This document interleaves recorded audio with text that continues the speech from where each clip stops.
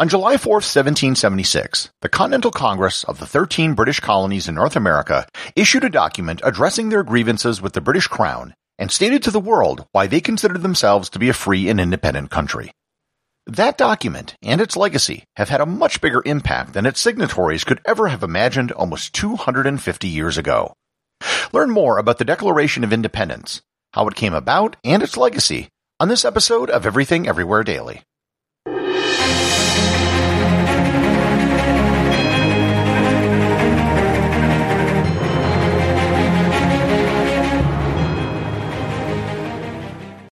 This episode is sponsored by Heaven Hill Bottled & Bond Bourbon.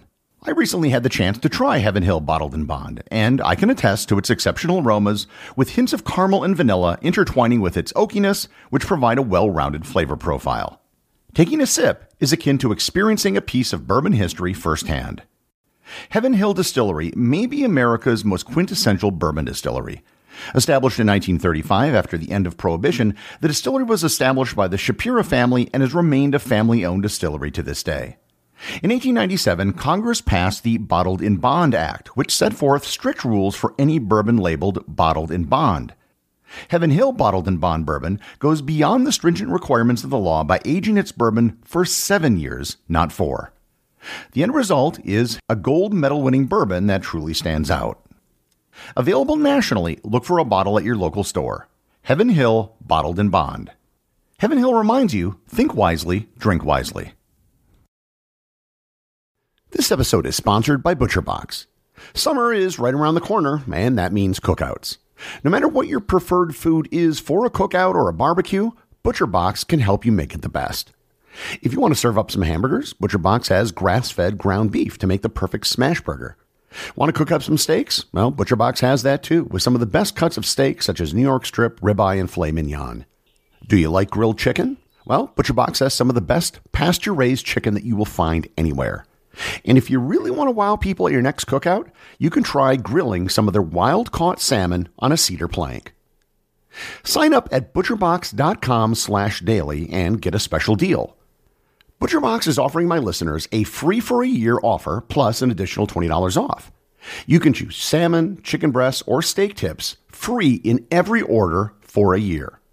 Sign up today at butcherbox.com/daily and use code DAILY to choose your free-for-a-year offer, plus get $20 off your first order.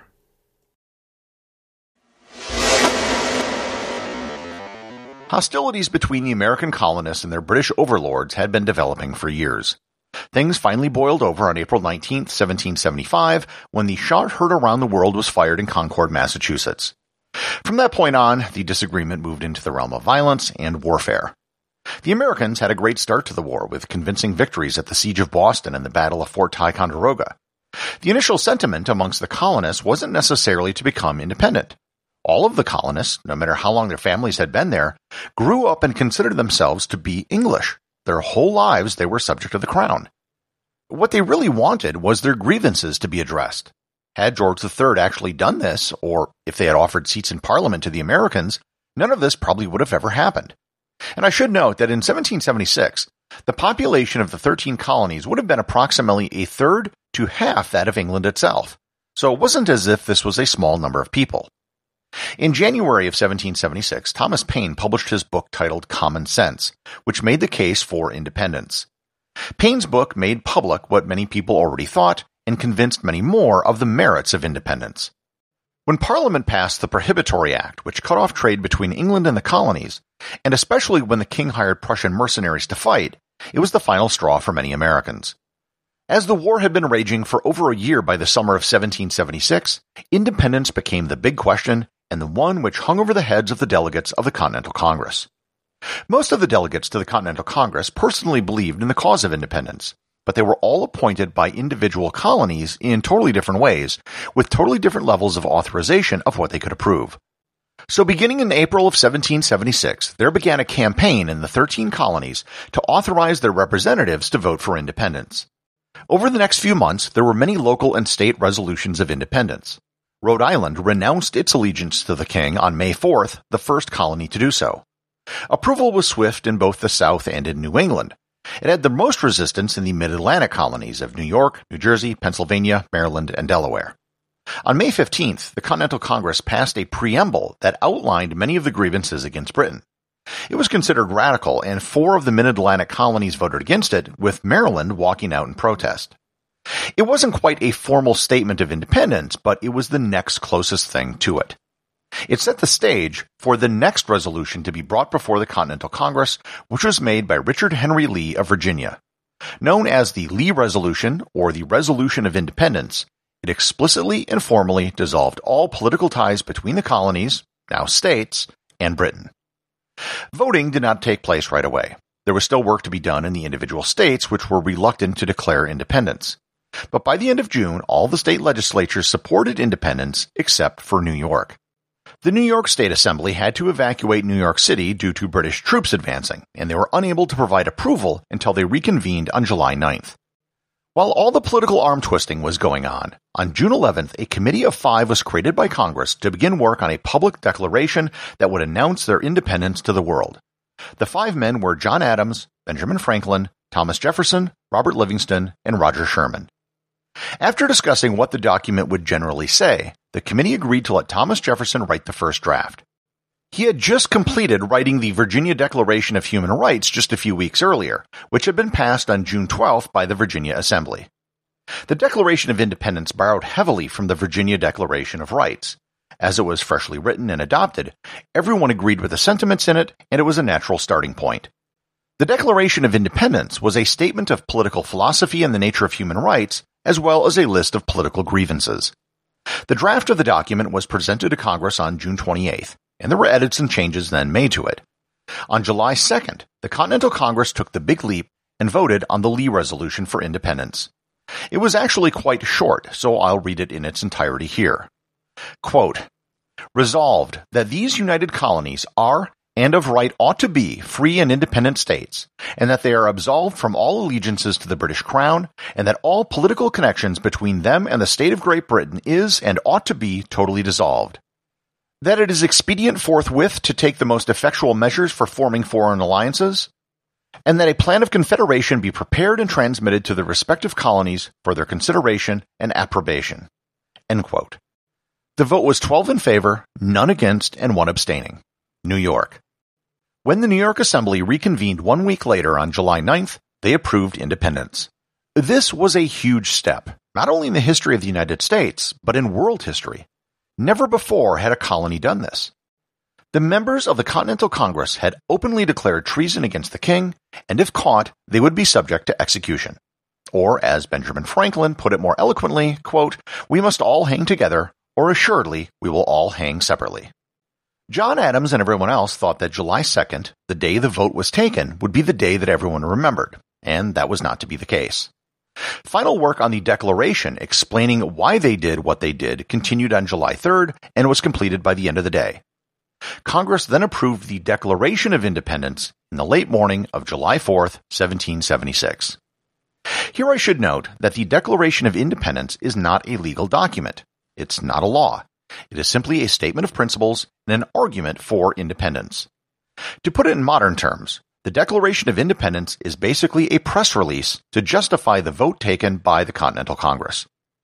Soon after it was passed, it was in the hands of printers in Philadelphia.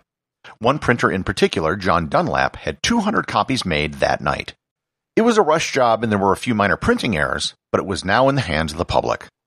The Dunlap broadside, as it's known, is not the version that most people are familiar with. This isn't the copy with all the signatures at the bottom.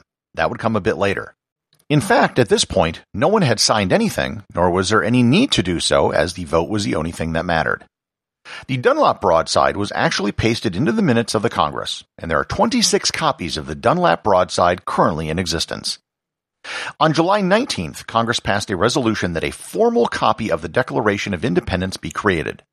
The resolution stated, quote, "Resolved that the Declaration passed on the 4th be fairly engrossed on parchment, with the title and style of the Unanimous Declaration of the 13 United States of America, and that the same when engrossed be signed by every member of Congress." End quote. The Unanimous Declaration was not in the original version, which was passed on July 4th, as New York hadn't voted for it at that time. However, by July 19th, New York had approved independence, so the language was added. The official version was to be written on parchment. Parchment is made from an animal skin, and it's far more sturdy and used for formal documents. This copy was to be penned by Timothy Matlack, who was the clerk of Congress, and evidently had good penmanship. This official version was signed by the members of the Continental Congress on August 2nd. Unlike the scene imagined in later paintings, this probably was a very informal affair with everyone just getting up and taking turns signing it at a desk. The journal entry for Congress on that day simply says, quote, "The Declaration of Independence being engrossed and compared at the table was signed by its members." End quote. 56 men ultimately signed the document, although not all of them were there for the vote, and not all of them signed on August 2nd. The physical parchment copy, now known as the Matlack Declaration, was kept with Congress over the next several years, even as they had to move to avoid the British. After the passage of the Constitution, the copy was given to the State Department. Over time, the Matlack Declaration began to deteriorate. So in 1820, President John Quincy Adams ordered an engraving identical to the Matlack Declaration to be made. Almost all subsequent copies of the Declaration of Independence were made off this engraving. From 1841 to 1876, the Declaration hung on a wall in the Patent Office, where it was exposed to sunlight, which further caused the document to fade. In 1892, a trip to the Chicago World's Fair for the document was canceled due to its deteriorated state. It was then placed between two glass panes, and it was seldom ever shown over the next several decades. In 1921, custody of the document was given to the Library of Congress, and more money and efforts were spent towards preservation. During World War II, it and other historic documents were moved for safekeeping to Fort Knox, Kentucky, where the United States kept its gold bullion. In 1952, custody was once again changed as control was given to the National Archive, where it remains today.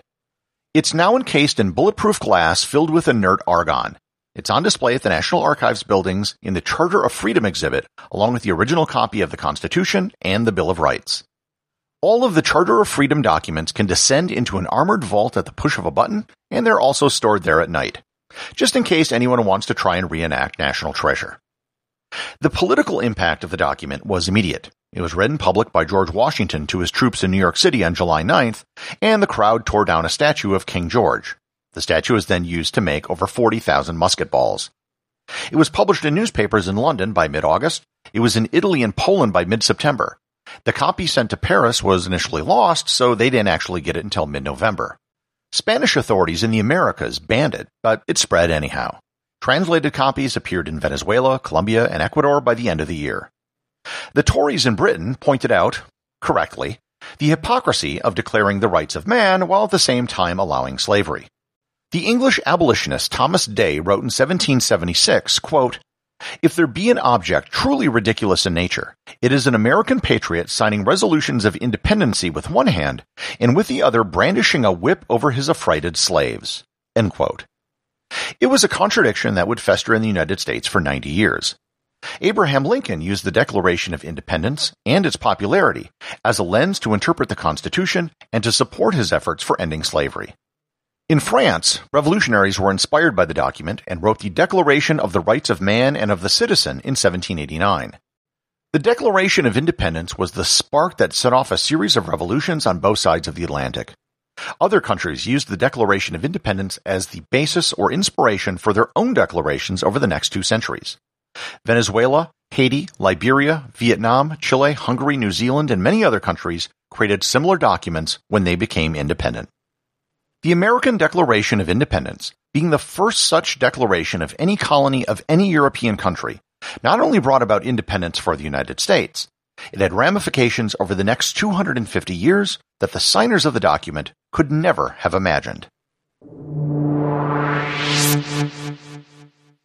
Everything Everywhere Daily is an Airwave Media podcast. The executive producer is Darcy Adams. The associate producers are Thor Thompson and Peter Bennett. Today's review comes from listener Phil Frag over at Apple Podcasts in Greece. They write, "Outstanding. I first heard about this podcast a few months ago as an advertisement on some other show. Since then, I've been listening to it every day. The 2-year anniversary show actually gave me that long-needed nudge to pick up and read my physics and chemistry books that have been gathering dust all these years. 2 subjects that I really enjoyed, but for some reason abandoned.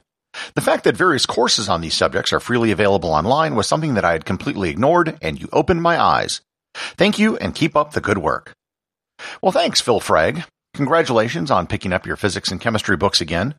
There is so much content out there right now to learn. If for whatever reason you don't get a concept right away, there are other people who have made videos on the same subject that can give you a different perspective on it. And there are also great tools, animations, and experiments that you can also watch. Remember, if you leave a review or send me a Boostagram, you too can have it read on the show.